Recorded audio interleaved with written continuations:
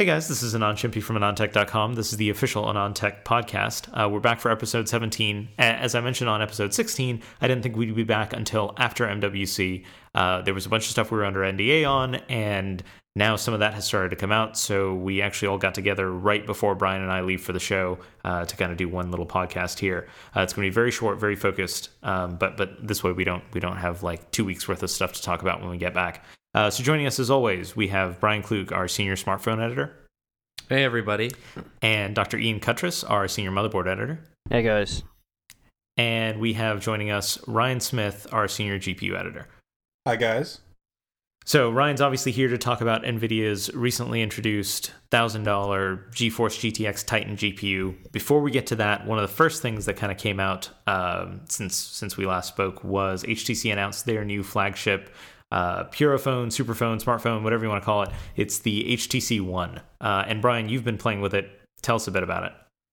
Right. So the HTC One is obviously their new flagship, or at least, the newest device that they've launched.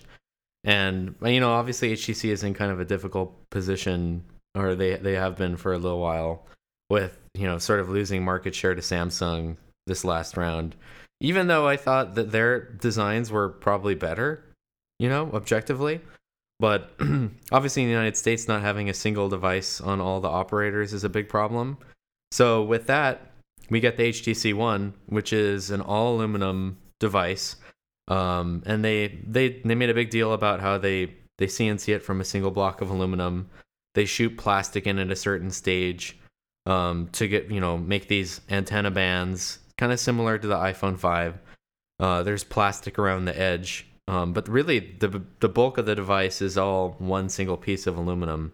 And they said something like there's 200 minutes of CNC cuts per chassis, and they had them all laid out. So I saw it at Frequencies, and basically this is kind of like the first Android phone that's that level fit and finish, I think. And it's amazing in the hand, obviously. But it has some other cool features too that are kind of near and dear to me, like a big emphasis on camera and features like optical image stabilization. So the prevailing trend in the camera imaging space for smartphones has been more of these smaller pixels. And we've kind of marched down this chain from like 2.2 microns to around 1.65 microns to 1.4 microns. And this is like each year.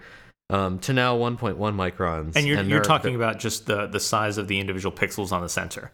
Right, just square pixels. And microns doesn't really give you any color unless you're familiar with like the size of these pixels or like order of magnitude. But to give you an example, like I always tend to think in the red, which is 700 nanometers. Like that's very red, you can't really see it. But so 0.7 microns at 1.1 micron pixels, it's really 1.5 waves. And at obviously at 1.4 microns, we're talking about like 2 waves.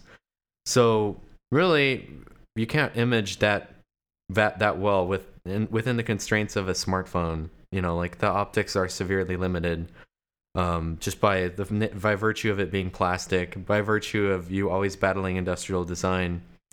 So moving back up to 2.0 microns makes a lot of sense because you can gain back all the sensitivity. And again, we kind of live in a world where you don't really want to share your photos in any way except for like Instagram or pic.twitter or Facebook, where it's going to get decimated anyways, right? Or you just send an MMS and it gets decimated. And by decimated, I mean resized down. So does it make any sense to have a 13 megapixel imager if you're just going to get terrible low light performance? And you see people doing things like binning, and like the iPhone 5 does binning, like they'll do a 2x2 bin in that low light mode, and that gets rid of the noise, but it doesn't really increase sensitivity. So they boost the ISO really, really high. So anyways, that's a big emphasis on the HTC One that I kind of appreciate, just because that's such a huge risk. And I've said this is such a huge risk, and that they don't really want to hear that because that's like we're just betting on it. And, consumers have only been ever really taught megapixels. And it's analogous to like the megahertz race, of course. So that's a big part of the story with the HTC One. So the HTC One, it uses 2 micron pixels. But the total sensor size is only 4 megapixels, right? Because like the alternative would be, you do like an 8 megapixel sensor, and your sensor is just now huge. And Nokia has done that in the past, right? But this is really keeping the form factor, but also going, for kind of a more quality sensor. So yeah, when you increase the size of your sensor, you just, by virtue of physics and the Chiffre angle, get a thicker module. And of course, nobody wants to carry around a huge device. And even obviously Nokia was able to kind of sell that. Although that I would qualify the PureView 808 as more of like a connected camera than really a smartphone, just because of Symbian. And I think even they've kind of said that in so many words. But yeah, that's obviously the case. And I'll point out that they used 1.4 micron pixels in all their PureView branded things, and like the N8 was 1.65. So we've kind of gone way back, and it's a huge risk. And they've kind of like HTC has kind of shied away from saying it's 4 megapixels, which is, I don't know if that's a good idea. Personally, I think that might lead people to think like, oh, they're trying to hide something. I would just say it's 4 megapixels, but hey, are you ever going to really print these things huge? Like, I'm definitely not from a 13 megapixel smartphone camera, because you're not going to get that kind of frequency out of there anyways. Like, so to me, you're just all these 13 megapixel cameras, and even some of the 8 megapixel ones that use the 1.1 micron pixels are just oversampling a really crappy image. So yeah, this is like by far the right way to go, and we'll see what happens. I think this whole year will be dominated by 1.1 micron 13 megapixel, or again, you can inherit the gains and go to an 8 megapixel sensor that's even smaller, so you get thinner module. Like the LG Optimus G has both of those options. So that's an interesting part of it. And then it has two front-facing speakers that are really loud, 4.7-inch 1080p display, Snapdragon 600, so APQ 8064 Pro with Cray 300 at 1.7 gigahertz, all that good stuff. Actively tuned antennas for top and bottom. Since it's all metal, you need this. Since obviously the geometry of the antenna defines its radiative properties, that's a big part of the story. I think this year we'll see a lot, like pretty much everybody ship actively tuned antennas just to get into all these bands that they need to.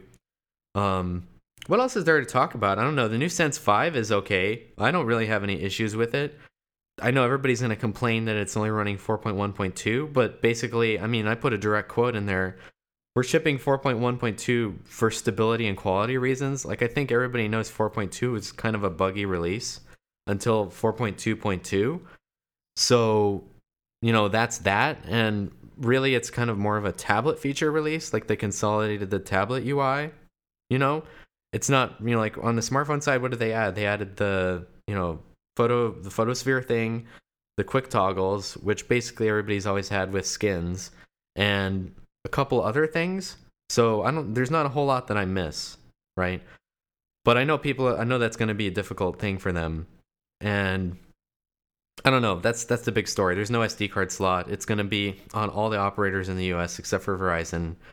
And basically at this point, if you consider yourself an enthusiast and you're on Verizon, you're just part of the problem. You're not part of the solution, right? Just reward operators that aren't impossible for any OEM to work with. That's what I would say. Like, it's not HTC's fault. Or any of these other operators' fault. Any of the other OEM's fault. It's your fault because vote with your wallet. But that's just my take on it at this point. And I think the industry as a whole needs to put the blame in the right place. If you want that phone, then tell them about it. Don't tell the OEM about it. That's not how it works. It's not like they just don't want to make a sale. This is what I don't get. I just love hearing it. What? Yeah. Like they don't want to sell it. Even Nokia's in the same place, right? Like they made a million variants of the latest phones. Yes. Do you think that they want to support like 8 million variants? Like the 810, the 822, like all this other stuff? No. Why did they do it? Because everybody wants an exclusive. And if you go into a sales meeting and you're not like Samsung or Apple, where you can just say like take it or leave it, we don't really care one way or the other, then you're going to make concessions. But at least this time in the US, there aren't concessions made. to Sprint, T-Mobile, or AT&T. It's the same industrial design. A big thing is that all the crapware that they install goes into a folder. It's not just dumped all over the launcher. It's like there's going to be a folder that's like the operator's name, and then all the stuff gets dumped in there. Because it's overwhelming even for me when you get these things to just have like 8 million applications that I'm never going to use. Yeah, exactly. So how do they enforce that though? How do they enforce like, hey, we're going to put crapware on here, just we put it in this folder that's easily segmented? Like what? How is it? Well, they ship the ROM. They get to decide, and it's just part of the deal. Interesting. Yeah. Now that's what I was told. I mean, you never really know until the fat lady sings, right? Or until it's actually said and done. But that's what they said. For all the operators, all your pre-installed apps will go into this folder. That's pretty cool. So HTC, I feel like for the past 2 generations, you look at the One, last year's One, and now just the One period. Which is why the name is horrible. Yeah. By the way, I know that this is clearly something very high up they feel strongly about. Yes. You don't want to be the 2. You don't want to be number 2. Yes. But it's like, well, how do you signal to consumers this is the new one? Like, we need a number. Yeah. And having a name that's also a number and then following it by a number there's just a whole mess with all of that. Right. But so I'm curious here. I feel like these past 2 devices or 2 generations, we've been really pleased with HTC. But there's this like overwhelming feeling that they're just not going to last, that Samsung is just going to come in, outmarket them, outmuscle them, and then we're just, left with another kind of dismal quarter. Do you see that changing? Like what's the solution here? To what? Well, it's not my job to make sure HTC wins, but obviously I think they've kind of been in an interesting position in that I think their designs have been better for a while. But again, for what, like, they just don't have the marketing budget that Samsung does. Like you hear the word carpet bomb a lot, and I don't want to talk negatively about any one player, but I think that is, again, the marketing message isn't there. Or wasn't there this last generation, partly because they kind of just left it to the operator to do for like the One X, and partly because the branding wasn't right. So now the branding's right. They're going to take a more active role with the marketing and not just leave it up to the operator. And then I think they said in some cases they're going to try to have some like close to the same level of marketing as Samsung, but I mean, we'll see. It really depends. There's nothing specific that you can really point to, but I think that they're just as equally aware of the fact that was really the problem, and again, I don't like, will Samsung have an all metal phone? I don't know. For me, that's a big thing. It seems to be like a very subjective deal. At the same time, now that Samsung has kind of carved out like a niche and, like a following, like I was talking to, a driver the other day, and he was like, well, I've always owned Samsung phones, so that's what I'm just going to buy next time. Like I like TouchWiz. So, I mean, it's kind of insightful to hear the like naive consumer's response because, to some extent they're used to one thing and they're going to just buy it. So they kind of have an uphill battle. From my point of view, just judging things objectively, I don't know what Galaxy S4 is going to look like, but this seems pretty decent. And that's kind of how it was last time. It was like the One X seemed like phenomenally good hardware. I mean, at least the 8960 version, I think we've said our part about the Tegra 3 version. I don't know why that was a good idea, but yeah, it just wasn't a good idea, right? And if you look at international people, they're like, well, I don't want to buy another HTC phone that's going to last like 5 hours. Yeah. Like the Tegra 3 thing. Well, okay, but so that's an uphill battle. Obviously, this is going to last way better than that, because it's not 40G. So, that's going to be better. I don't know what to say. Again, it's hard to know until you've seen everybody's like stance, and they're going to launch later anyways. But this seems pretty good.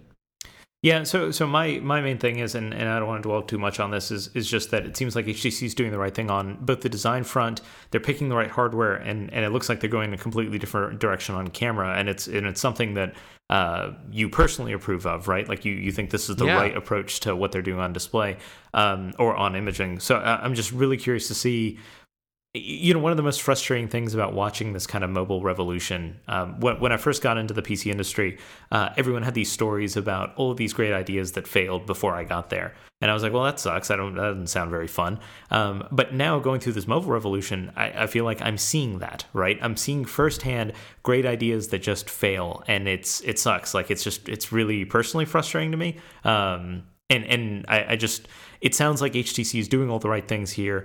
They're not getting caught up in like the megapixel race, for example. They're doing the right things, and I don't want that to be kind of punished, right? I don't want to see that not do well because they don't have a 13 megapixel sensor. And that's kind of me either. Yeah. And again, that's such a huge marketing message that has to be set right.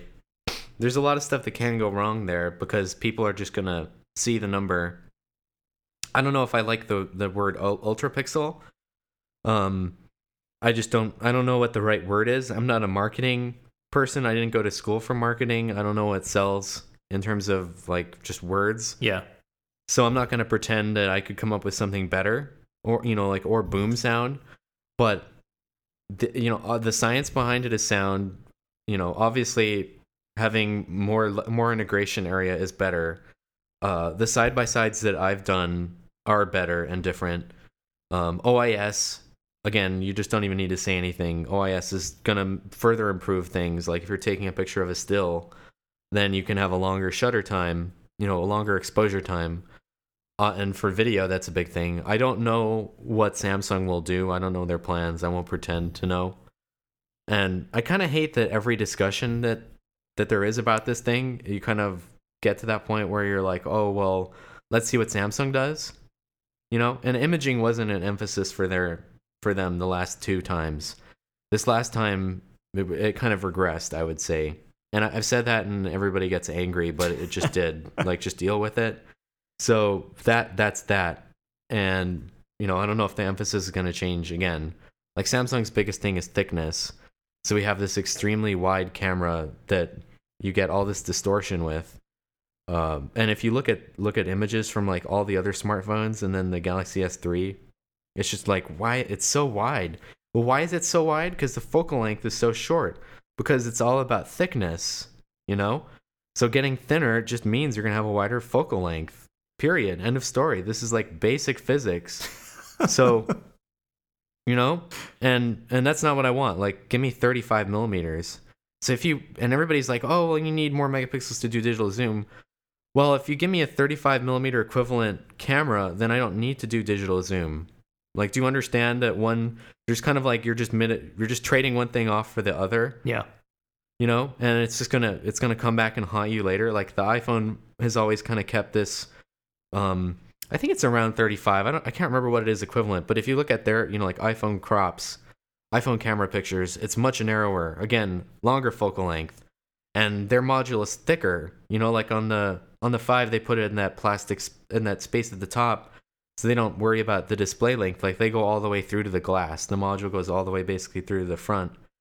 So, and admittedly, it doesn't do that on the One. Like they're kind of up against the display thickness and some other things.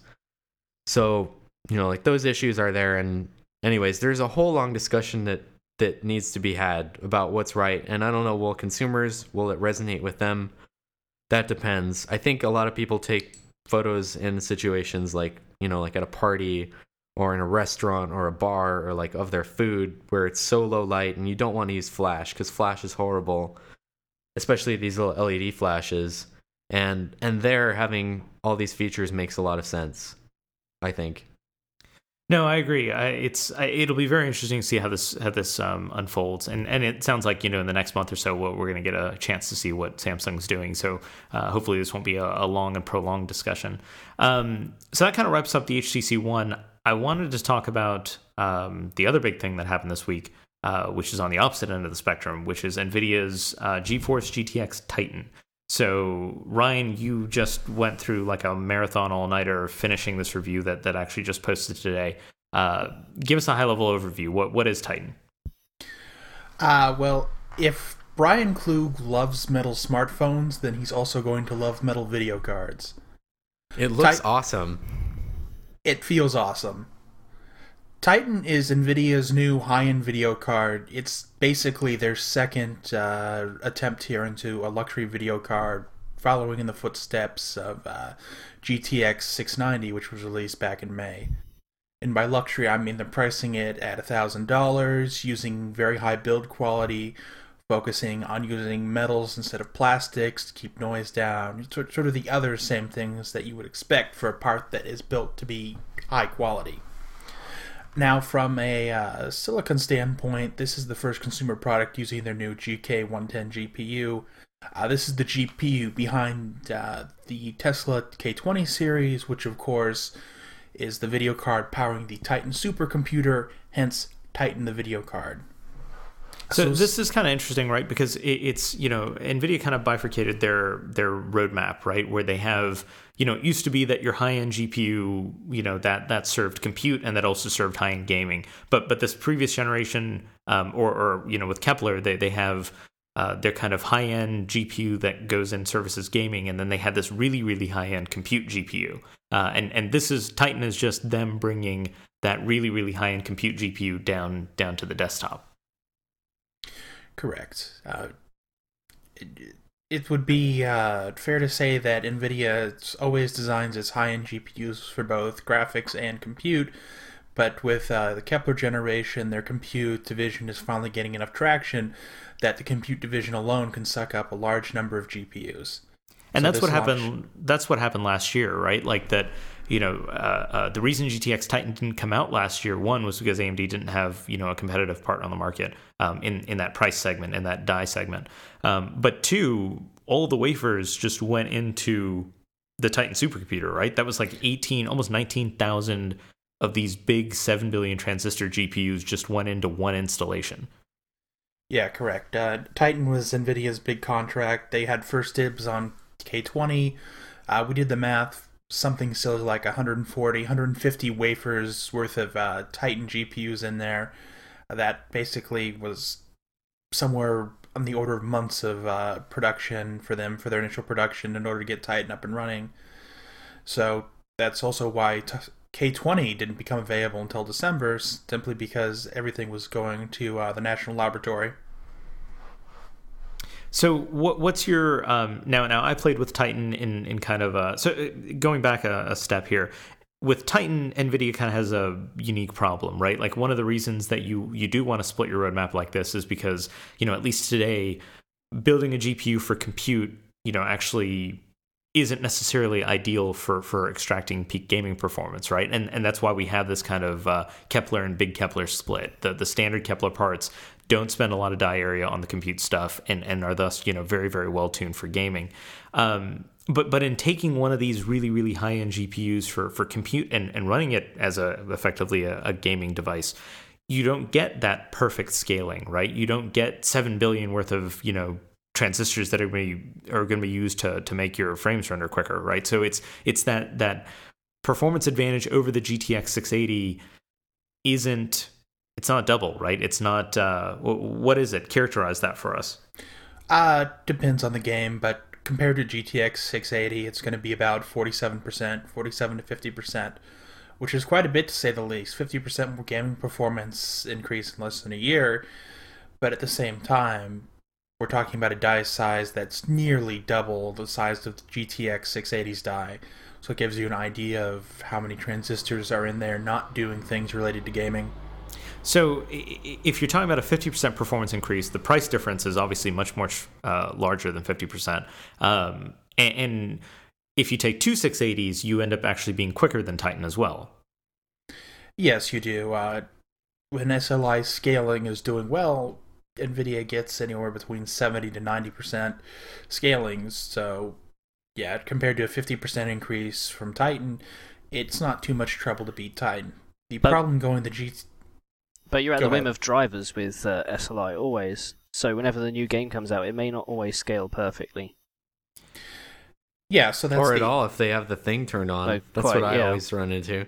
Yeah, yes. And so that's why I'm personally interested in it. I've never been, other than like the old like Voodoo 2 days, I just haven't been I'd much rather have one really fast card versus two fast cards. and that's why I was interested in Titan. And Ryan, you kind of have similar feelings on that front. Our editorial position basically is what you just said. SLI, Crossfire, other multi-GPU techniques are great, but because of the issue with profiles, because of the issue with uneven scaling, because of the potential issues with microstutter, etc., we don't recommend using them to get more performance from smaller GPUs. It doesn't get you the max performance, but we think going with whatever product has the best single GPU performance and then building up from there is the way to go. That way, if you can't use SLI, you can't use Crossfire, you still have a good performance base to work off of. Otherwise, you end up with something like the recent launch of Far Cry 3, for example, where they changed the name of the Far Cry binary at the last minute before it shipped, and then NVIDIA got caught without a Far Cry 3 profile simply because they weren't looking for the right binary name. And so that took them a few days to get fixed, which of course, everybody has their brand new copy of Far Cry 3 trying to play it, and they're not getting SLI. Also, if you get the single one powerful card, if you do want to upgrade in the future, you have an upgrade path, because going from 2 to 3 cards isn't as big a jump as 1 to 2. Very true. And though admittedly I don't know very many people who buy a second card as an upgrade path, that does at least leave it as an option. So for I guess I'm the only person who always does SLI then. Oh, no, so... Like, I bought 2 680s on launch day, and then previously I had the 2 470s, you know? And then previously it was like 260, whatever it was, 68, whatever the 68 maximum was. Remember that? Or 4870 before that or whatever. So, well, sorry, go ahead, Ian. Yeah, ever since, I started being a student and always upgrading my PCs, I've always had 2 cards. It's always been, well, I can get more performance with 2 cards because my budget is limited. I would much rather have the 2 cards than the 1. Also, it gives me a chance to benchmark 1 card, 2 cards, and if I need to sell one, I can, and I still have 1 spare. So, yeah, I mean, so I'm a bad data point because I don't get time to game anymore. But I'd still, I don't know. I like the simplicity of 1 card. What I want is 1 card that runs everything, and it's frustrating because you can never kind of get that, right? Like there's always going to be the Crysis, or even the Far Cry 3s of the world that you just, you're always going to be pushing too many pixels. The strain on the card is too high where you can't really get that 1 card that runs everything. But that's still kind of what I want. And so all of this kind of presents an interesting solution here. So NVIDIA has a $1,000 card that only outperforms their, what does a 680 go for today? $450. Okay, so they got a card that's basically over 2x the price of the GeForce GTX 680, but you only get 50% of the performance. And technically, you're better off just taking 2 680s and putting them together. So how does NVIDIA sell this card? Well, one, you can sell it based on, hey, look, this is the single greatest thing in the world, and it's 7 billion transistors, and that's really cool. But 2, and this is how they presented it to us, they were like, look, you can put this card into a place that maybe you can't fit 2 680s, or you can't fit a 690. So they said, we worked with a lot of our system integrators, and we built these like small form factor, really, really small form factor gaming PCs around Titan. So that's one thing you can do with it. And then the other end of the spectrum, it's, well, yeah, the 1 card is faster than a 680. So if you put 3 of them together, it's really, really fast. And that's what you can do at the other end of the spectrum. Now, Ryan, you played around with one of the 3-way SLI Titans. Do you have any impressions on that yet? Or is that... Yeah. This is going to be a very weird thing to say. It's hard to come up with games and scenarios where you can actually use 3 video cards, or specifically 3 Titans. Not for lack on the technical side from NVIDIA, it's so much rendering power, it's hard to put to good use. With the triple SLI setup that I have in the Origin Genesis, first of all, you have to be running multi-monitor gaming. You need to be doing NVIDIA Surround, either 2D or 3D Vision Surround, just to have enough pixels to create enough load. And then from there, you can start cranking everything up. Run Crysis and multi-monitor with super sample anti-aliasing, crank up Far Cry 3 to the limit, etc. So if you wanted to do, so if you are one of those, like, I mean, you're talking, this is 21 billion just GPU transistors, right? This is like the transistor count of like a lab in college for me, right? When I was still in school, just in one box. So you're saying if you are going that route, you have to be doing one of the like crazy multi-monitor setups. You have to. It would be completely and entirely wasted on a 2560 monitor.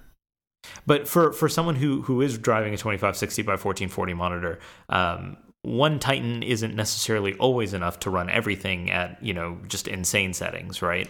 No, you could bring one Titan down. I believe Sleeping Dogs in our benchmark suite here managed to bring one Titan down to about 30 frames per second, so you'd need a second one if you wanted to get something closer to 60.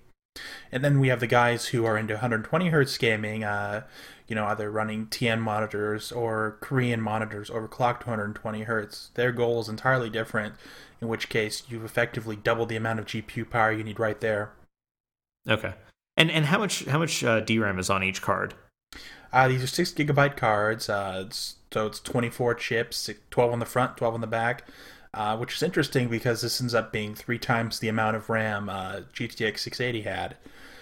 For the bus width, NVIDIA is using 384 bits. You can either go the 3 gigabyte or the 6 gigabyte route.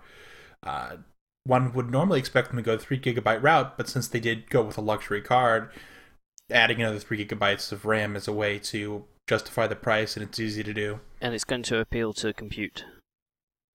Yeah, so that's the other aspect of this, right? Because, and I'll get to compute in a second. I want to talk about the other side of the gaming experience, which is I was playing around with the Falcon Northwest Tiki system, which this thing is a like ultra thin, ultra small form factor. It's a custom chassis design done by Falcon Northwest.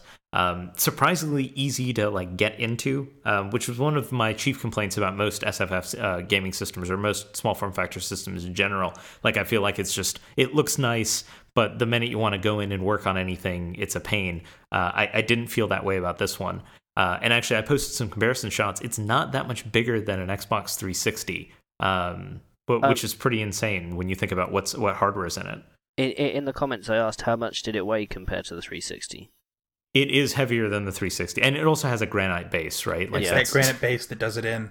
But the granite base is actually it is removable. Oh, is it? Okay. Yeah, I think there are 4 screws that hold it in place. And I saw some folks. Ian, didn't you ask if you could lay it on its side, or was that someone else? Yeah, that was me. So I have an issue with DVD drives. I don't like to put them in when they're vertical. I want them to be horizontal. But so this is a slot loading DVD drive, right? Like it's okay. It's not a tray. Okay, that's good. Yep. So it's nothing I would ever use. Like I haven't used an optical disc in a really, really long time. But I understand. I share the same complaint, but it's not you don't have the Xbox 360 problem here. Awesome. So I used it and I got to play around with Steam's Big Picture mode. Have any of you guys played with this? I can't say that I have. I need a bigger TV. I've launched it accidentally. So it's interesting because like we had this conversation about the idea of Steam doing a Valve box or Valve doing the Steam box and doing this using the PC as an open console platform going forward. So I have this box here that could feasibly if you exclude like the Crysis 3 or Far Cry 3s of the world run any game you threw at it at kind of the highest settings, and definitely the highest settings when you have it hooked up to like a 1080p display. So I kind of used it like a console, and I was actually pretty impressed with the big picture experience, right? So if you have the latest Steam client, it's that weird button in the upper right hand corner of it. You click it and you get this kind of 10-foot UI experience, and it supports the Xbox 360 controller, and you can navigate it like you would the Xbox 360 UI, but it's fast. Right, and you have all the free-to-play games, or you have all the PC games you like to play. You can interact with the Steam store, so you can actually buy stuff there. But I found that like the experience was kind of buggy. I couldn't always download DLC the way I wanted to, or in some cases I couldn't even buy the right titles. I'd have to go back to the the normal PC experience to do that. But overall, I was actually really, really impressed with the experience. I feel like it still needs some polish, but like Valve they're on the right track towards approximating the console experience on a PC. What seems to be lacking here is, again, that last like 5 to 10% of polish, plus the kind of complete ecosystem, right? The complete platform. And part of it's frustrating because, the big players in the space, the Microsofts, even the AMDs and the Intels, they're not doing a whole lot here, right? The heavy lifting is really coming from, I know NVIDIA is working very closely with Valve, but it's coming from Valve, it's coming from the indie developers, and then you have these like boutique PC builders, the Falcon Northwests of the world that are, building these systems that are well designed and are really small form factor and could approximate a console if you wanted to, but no one's really tying it all together, and that's kind of one of the more frustrating aspects of it. One issue is big picture mode. With the controller, I take it none of the games are automatically configured to work with a controller. No, so Far Cry 3, for example, works perfectly. Without configuring anything? No, I don't have to do anything. I turn it on. I think it maybe asked me a question, like, do you want to use the controller or whatever? And you hit OK, and then it's done. Awesome. Yeah, these days, a lot of console ports just detects an Xbox 360 controller right out of the box and works fine. Yeah, so like I literally had something that was a better Xbox 360, right? It looked better. Navigating all the menus was really quick. Loading levels was really... there was like a crucial SSD in here, right? This was a well-built console playing the same game I would get on a 360 with the same controller, but it looked better and everything was faster. And it cost 4 times the price. Yes, yeah. So there's that aspect as well, but you don't have to build it with Titan, right? Like, so Titan had a lot of performance to spare in a lot of the games that I tried. Like I loaded up Skyrim, right? And that's Titan's overkill for that. And you don't have to do things like run 8xAA at 1080p. So there's room to do it with cheaper hardware.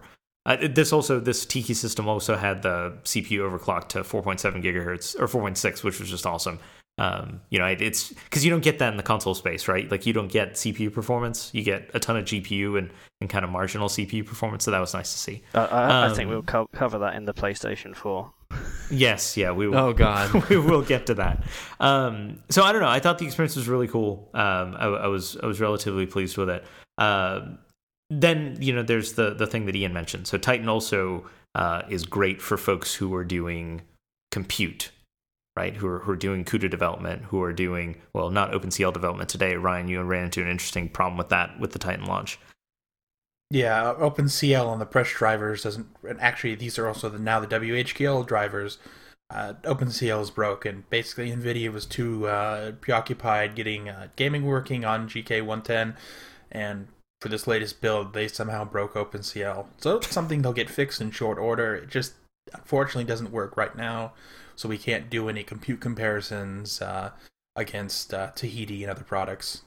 It just means that you definitely know that the Titan supercomputer is on CUDA. So here's the thing. OpenCL works just fine on K20. This is this specific issue with getting GK110 up and running on the mainstream GeForce drivers.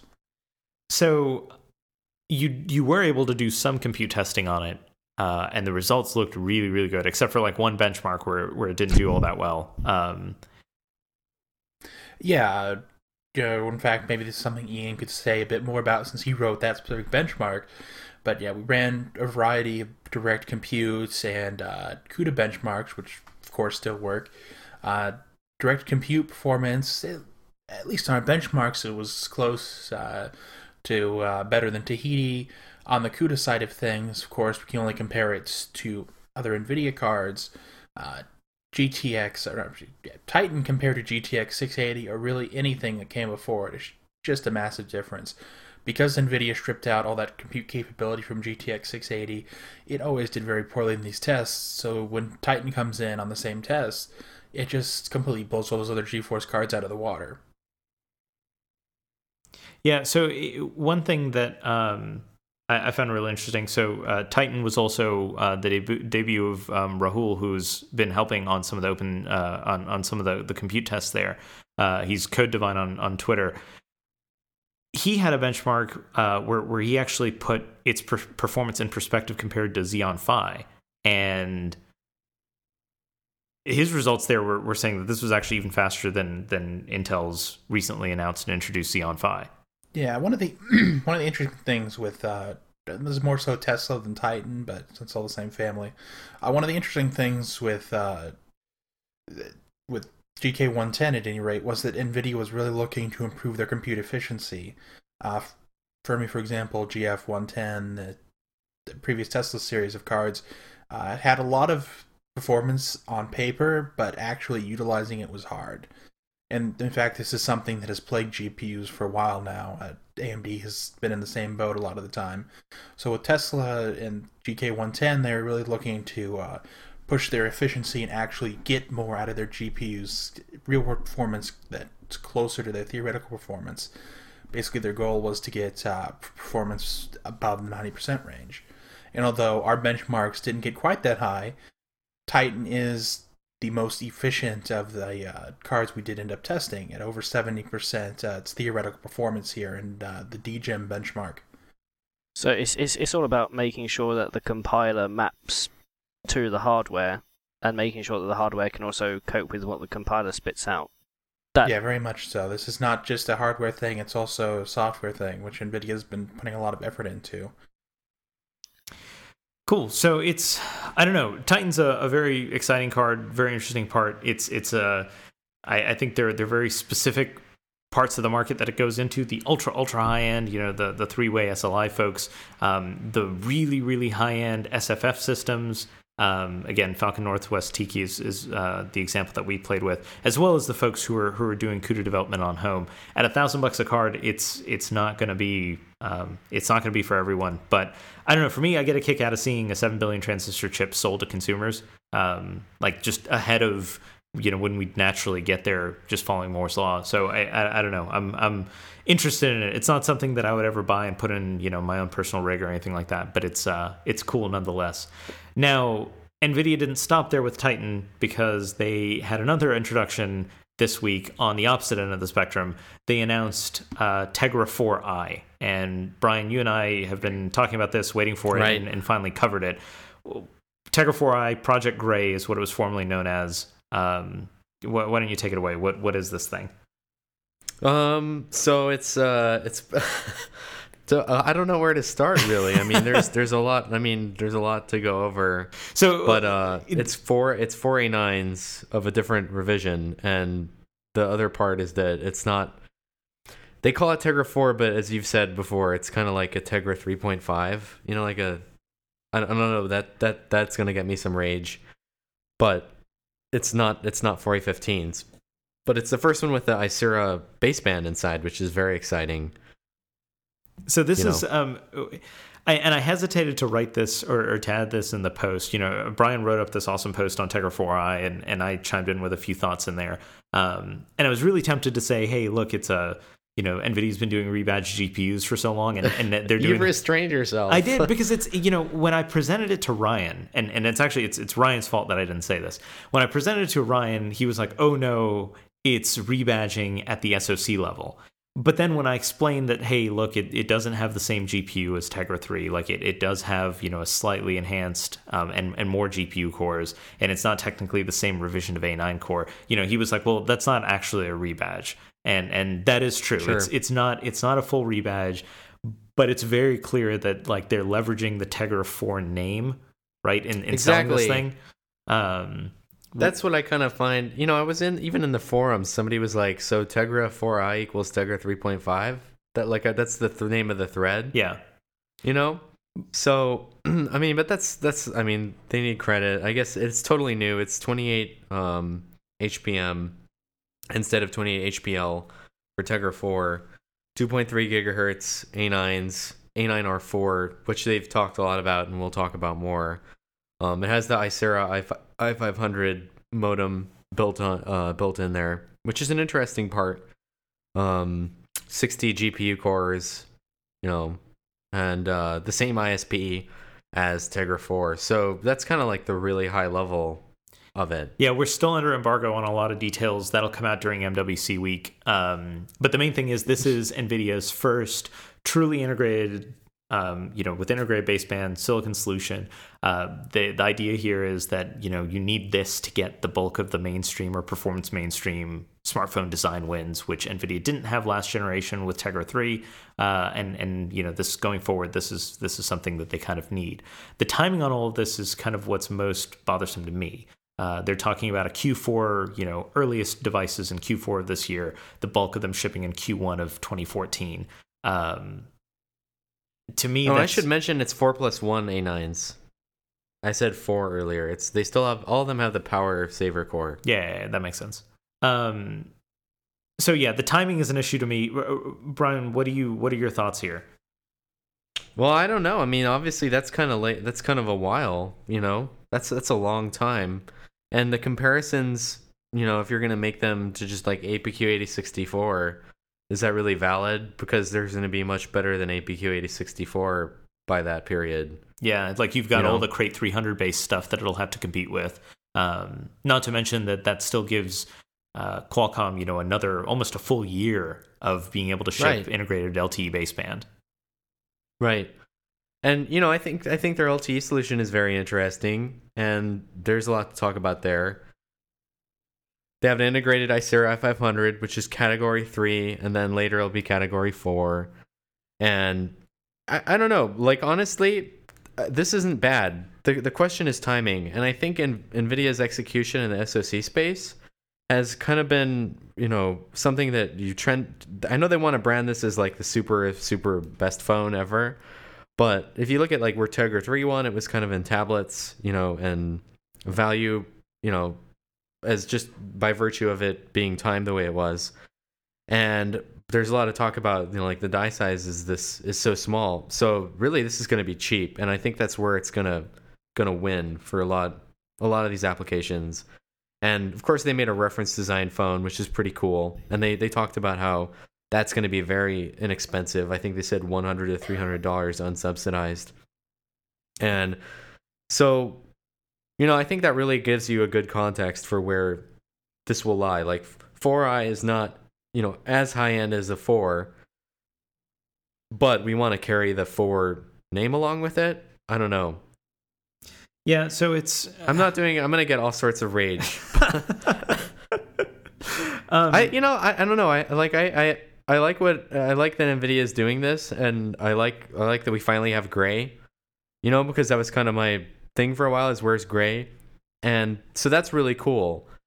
But I want to see it actually in devices. That's always the thing.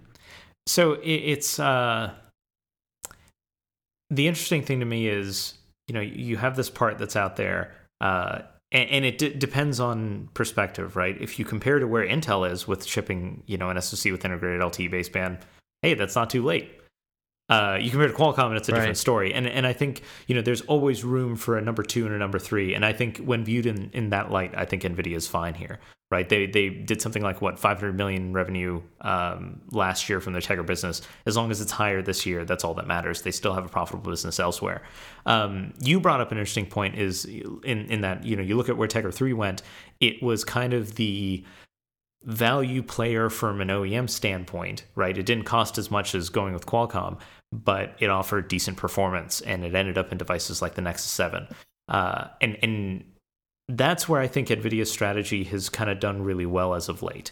They build these die sizes that are purposefully smaller than, you look at what Qualcomm or, Apple will have. And it kind of enables them to go in and undercut Qualcomm and be the more aggressive on pricing, while still not delivering, necessarily like terrible performance or anything like that.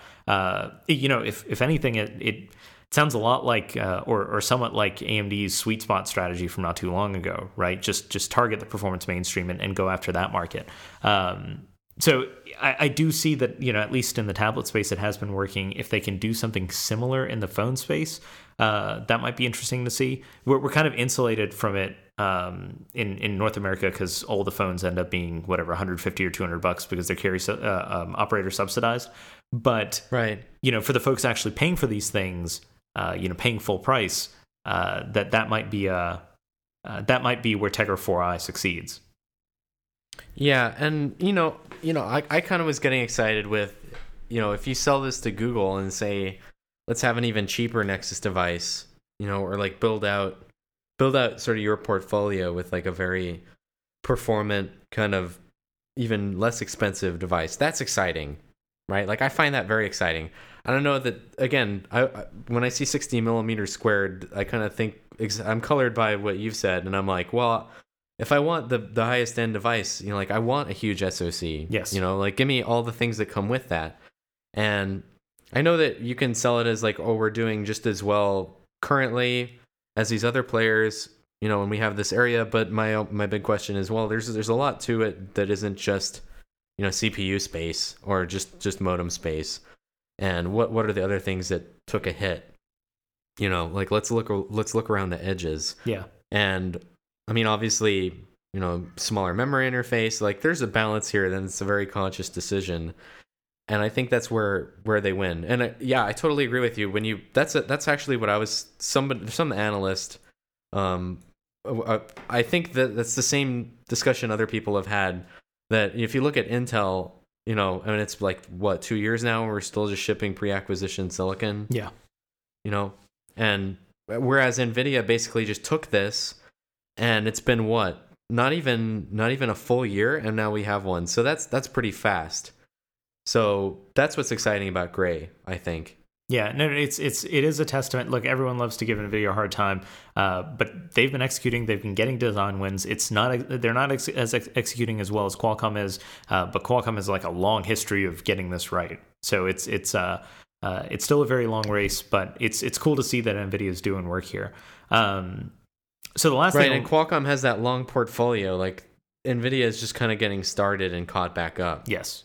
Now, you can have a discussion of, long term, is this even a viable business if you're not Qualcomm, though, right? Like if you can catch up in a lot of ways, right? But will NVIDIA be the AMD to Qualcomm's Intel, right? In this SoC space, and I don't know. I would hope so.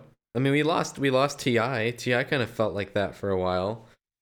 I mean, who else is out there anymore? It's not like STE. They have an interesting part. They also have the modem. So, it's funny. People are starting to realize that this is the big differentiator too. If you want to go into a smartphone, as opposed to just like let's have tablets. Yes. So it's good for them that they have this now, and yeah, I don't know. I'm excited. I just want to see it. Yeah. Okay, so the last thing I want to talk about is Sony officially announced the PlayStation 4. They didn't show off a physical box, but they released high-level specs, and we've been digging a little bit on it. So high-level specs are, as we've alluded to earlier, AMD won pretty much all the consoles this generation. So this is the next Xbox, as well as the PlayStation 4, as well as the GPU and the Wii U. So PlayStation 4 it goes full-blown AMD. So this is 8 x86 64 cores made by AMD. These are Jaguar cores. The default compute unit in Jaguar is a quad-core machine. So it looks like they've bundled two of these things together.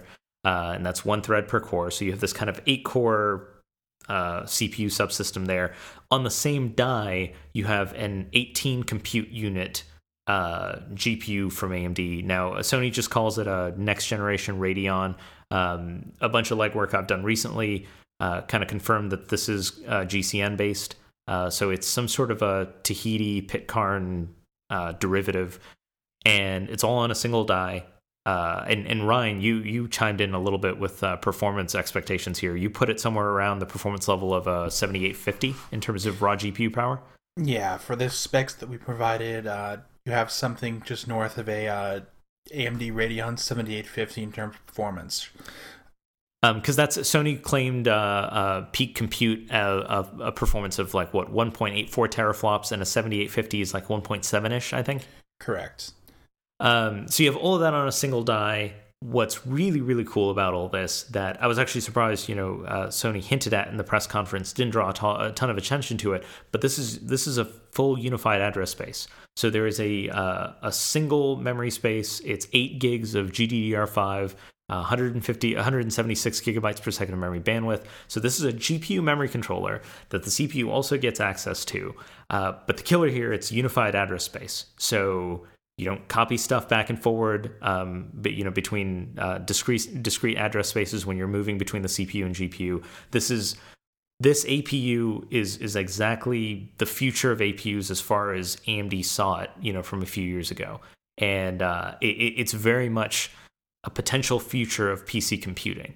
And I think that's the really, really cool thing here. Ryan, do you have anything you want to add or share on that? Yeah, I'm just happy that A, they're using what appears to be such a powerful GPU, and B, I'm so very, very happy that they're giving it an appropriate amount of bandwidth.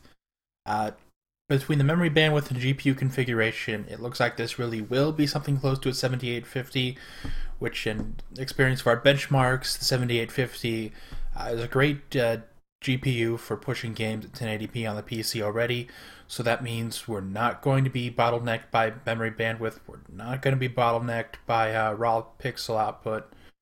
So this is very good news, because it tended to be a struggle for the previous generation of consoles to actually put out high resolutions because they didn't have enough memory bandwidth and they didn't have the raw throughput necessary to drive it.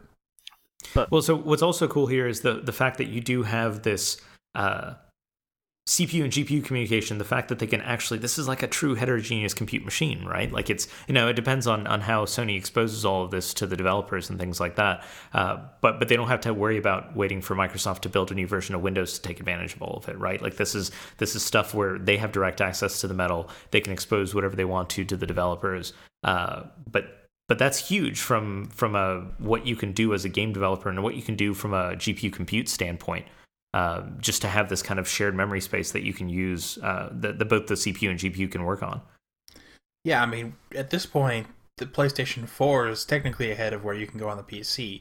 Obviously, this is direction AMD is pushing the entire compute industry with things like HSA, but PlayStation 4, as implemented, appears to be the first thing that'll actually get a chance to jump at having a meaningful interconnected GPU and CPU. So it'll be interesting to see what developers end up doing with it, if they actually do use that GPU for compute, or if it's mostly used for graphics. Yeah, and that's the kind of, I remember when Cell hit, like that was hey, look, this is what compute can look like in the future, and, it was kind of a pain to take care of, like to deal with. With this, I feel like the barrier to entry is much, much lower. This is just like developing for a PC, but we still have that same sort of, if you put in the added effort, there's a lot of potential to be realized here. Ian, you were going to chime in with something.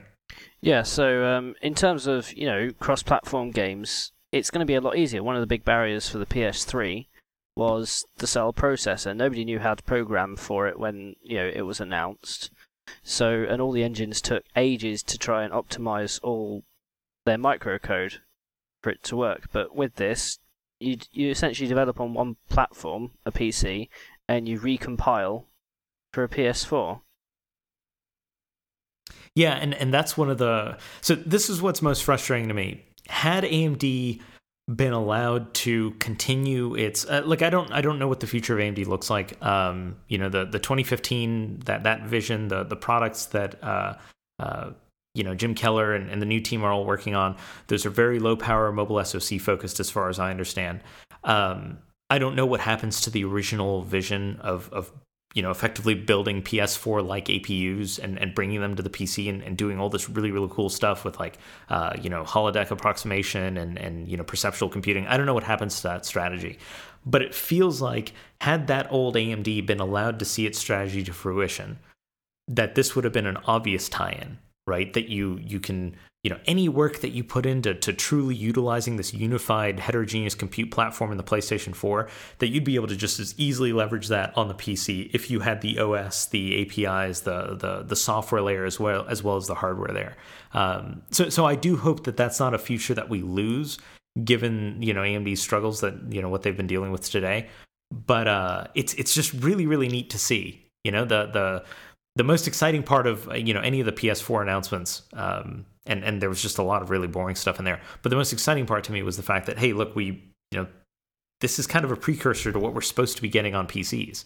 The issue with this combined nature is you're putting it all on one chip, and trying to put two high-powered stuff into one chip means you've got a problem with heat generation and dissipation. So having an individual one of each will always produce more heat, but ultimately more powerful, because you can cope with the heat. So the PS4 is going to be at around a 200 watt platform? That's what we're expecting, right? So someone asked me this on Twitter. 7850 is what, 150 watt TDP, but that includes the DRAM, and then you have to tack on the Jaguar cores on top of that. So I think total platform TDP somewhere around 200 watts or south of that should be reasonable. I don't know. It might be better to compare it to AMD's mobile lineup, simply because the 7850's mobile cousin, which would be the 7900 mobile series, offers similar performance at a lower power envelope. So I don't know where exactly AMD's cutoff here is going to be with respect to leakage and other chip-to-chip variation factors. But to have 7850 performance, you don't necessarily need a GPU that consumes 7850 power. That's true. That's a good point. I hadn't considered that. But generally speaking, to get, if you look at the mobile power, look at what they're able to achieve in mobile, that's a trade-off with cost, right? Correct. And generally with consoles, cost is not. I'm shocked they even put 8 gigs of RAM in it, right? Like that's pretty impressive. Speaking of cost, that's huge in both senses of the word. Just huge. Yeah. So isn't GDDR5 a higher power usage than say DDR3? Yes, it is. So that's going to produce more heat. So even if you did say 150 watt and included all the 8 gigs in there as well. I'm not sure. It's this 8-core Jaguar CPU part of the whole ecosystem that confuses me to no end, because obviously GPU performance is highly dependent on what the CPU can do, and if we're dealing with an 8-core Jaguar, we're not sure about clock speeds yet, but I've got a feeling it's going to be low. I mean, sort of around the 2 gigahertz range, when ideally I'd prefer something, more along the lines of a 3.5 gigahertz Intel single core, to be honest. Wasn't the rumor 1.6 gigahertz? Oh, I guess they didn't put it in this table. Even less then. I'm on a big downer with just AMD IPC at the minute compared to maybe I'm just so used to Intel having such high IPC. I don't know. Well, you also have to remember Jaguar is like that's like an Atom level core, right? So I understand. Like I would much rather have like you give me 4 Haswell cores in here, and I'd be way happier. Right, because like 4 Haswell cores, you throw on hyperthreading, that'd be great. I think we'd be okay there. Even do 2. Yeah, I mean, the thing is, a lot of these so part of the problem is Sony wants to keep this thing around for let's say 5 years, but they really want 10 years, right? So the idea is that multi-thread development has kind of been ingrained in console developers' minds here for at least a full generation. And we're going to see that continue going forward, especially if you look at like this kind of heterogeneous approach to the total system architecture. I understand the desire to have a many core CPU. I'm just personally happy that they didn't go even worse on the CPU side, right? That they didn't go for something that they didn't go the ARM route, that they didn't go the PowerPC route.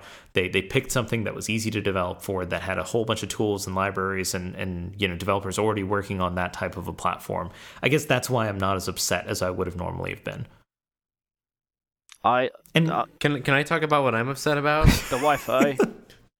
Yeah, why? Like you're talking about cost. Like I'm glad they saved the $2 there.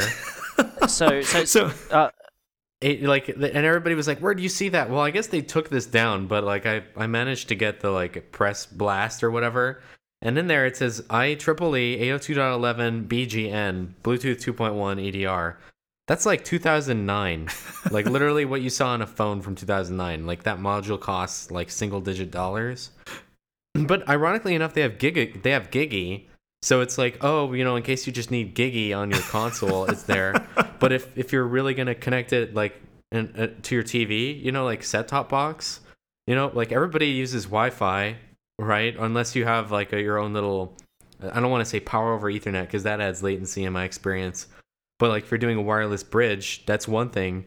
But really, you're going to give me like single stream and 2.4, like that's it? And then Bluetooth 2.1? So I live in a block of flats. The 2.4 band. It's just crowded here, and It's unusable, right? And everybody's going to have their microwaves going at certain times of the day, so that knocks out all my Wi-Fi signal anyway.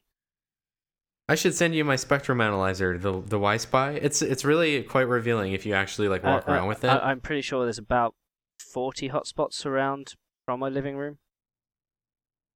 So yeah, we need 5 gigahertz. Like, I'm glad you saved the $2, Sony. Thank you. It's not like a gaming device. So my where I'm playing FPS matters that I drop packets. Like, oh, just that's okay. So my argument on Twitter is they've done this so that they can sell a better dongle for $100. Just in the same way that Microsoft did they do that though? Just like Microsoft sold the bigger hard drive at launch. So the Xbox 360 thing. So initially they launched the one dongle that was 2.4 gigahertz only, single stream. Then they launched another higher end dongle, which I immediately bought, that was 2.4 and 5 gigahertz, and it has 2 antennas. So it is you get diversity. I'm not totally sure I never really investigated whether it was doing 2x2, but you get diversity at least. Like, there are 2 physical antennas. So what really frustrated me is that when they released the Slim, they basically just shoved in the original 802 the 2.4 gigahertz N module inside the box. Like, it's attached over USB. Like, if you take the box apart and you unplug the thing, it looks to the console like you just plugged in the old 2.4 gigahertz dongle straight off the chipset. Yeah, it's straight. What do you mean? It's straight up just like USB inside there. Which is hilarious. So, like, they're just as guilty, right? So now I have this 360 with the better N module from the other Xbox 360. Like, it doesn't attach at all. It doesn't make sense. Like, it just, they used to have that thing, like the little module with the little plastic clips. So yours just hangs out on the outside. It just hangs out there, right? Because I'm like, I paid the money. I want 5 gigahertz. Like, I'm glad you saved the $2. Dude, and it's not even $2, right? Like, it's... Yeah. This is like cents. Like, there are low-end phones now that have 5 gigahertz, and Sony's gonna sell me, how much is this thing? Like, they said under $600. Right, so I'm gonna buy a under $600 box with all this other cool stuff, 8 gigs of GDDR5 and USB 3.0 and all this other stuff, but I can't have 5 gigahertz Wi-Fi. To me, that's, I know I'm really stuck on it. No, it's totally valid. And here's the thing. I believe we're still early enough in the design process where if you yell loud enough and enough people hear it, that you can actually change what ends up in the final system. I sincerely hope so. People are going to stream Netflix over this. Like, if I'm in an apartment building, the QoS on 2.4 is so bad, you probably can't do that. Yeah. Like, just go to a hotel room, bring something along, try to stream over 2.4. It doesn't work. Like, go to anywhere. Like, go to Ian's apartment, I'm sure. Like, you know this. Like, it's not like, like, this is a media streamer. This is exactly what, everybody wants to do 5 gigahertz on because there's better QoS. But really, you're going to give me 2.4? Like, come on. I agree. I'd be interested to see how it's actually implemented, because even in laptops, it's still a mini PCIe card. The Wi-Fi is usually.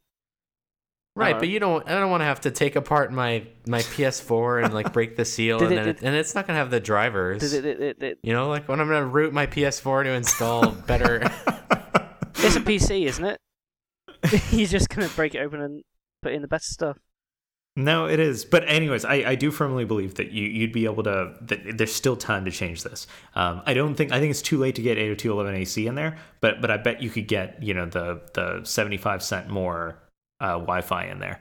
I'm not asking for anything crazy. I'm not asking for 3x3. I don't even need 2x2. Like, just give me the 150 megabits, 40 megahertz rate on 5 gigahertz. That's all I want. Like, I'm very easy to please. And we're not even talking about 2x2, since this is going to go in a set-top box that's close to the ground, right? Which it's just going to be it's the worst environment ever for anything that goes in a cabinet, right? Because, like, straight up, it's in a cabinet and it's on the ground and it's surrounded by all these other radiators. So, like, just that, besides that point, just give me the 5 gigahertz. Nope, I agree. Well, I think you keep it up. We'll mention it on the podcast more times, and just keep on it on Twitter, man. Every time they do an announcement, just demand it. Anyways, At Sony, give me 5 gigahertz. Exactly.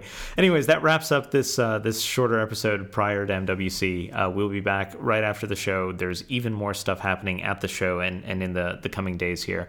I want to thank you all for reading all the stuff we posted this week on the site, and thank you all for listening. And we'll be back again, probably realistically in about a week and a half. Thank you, guys.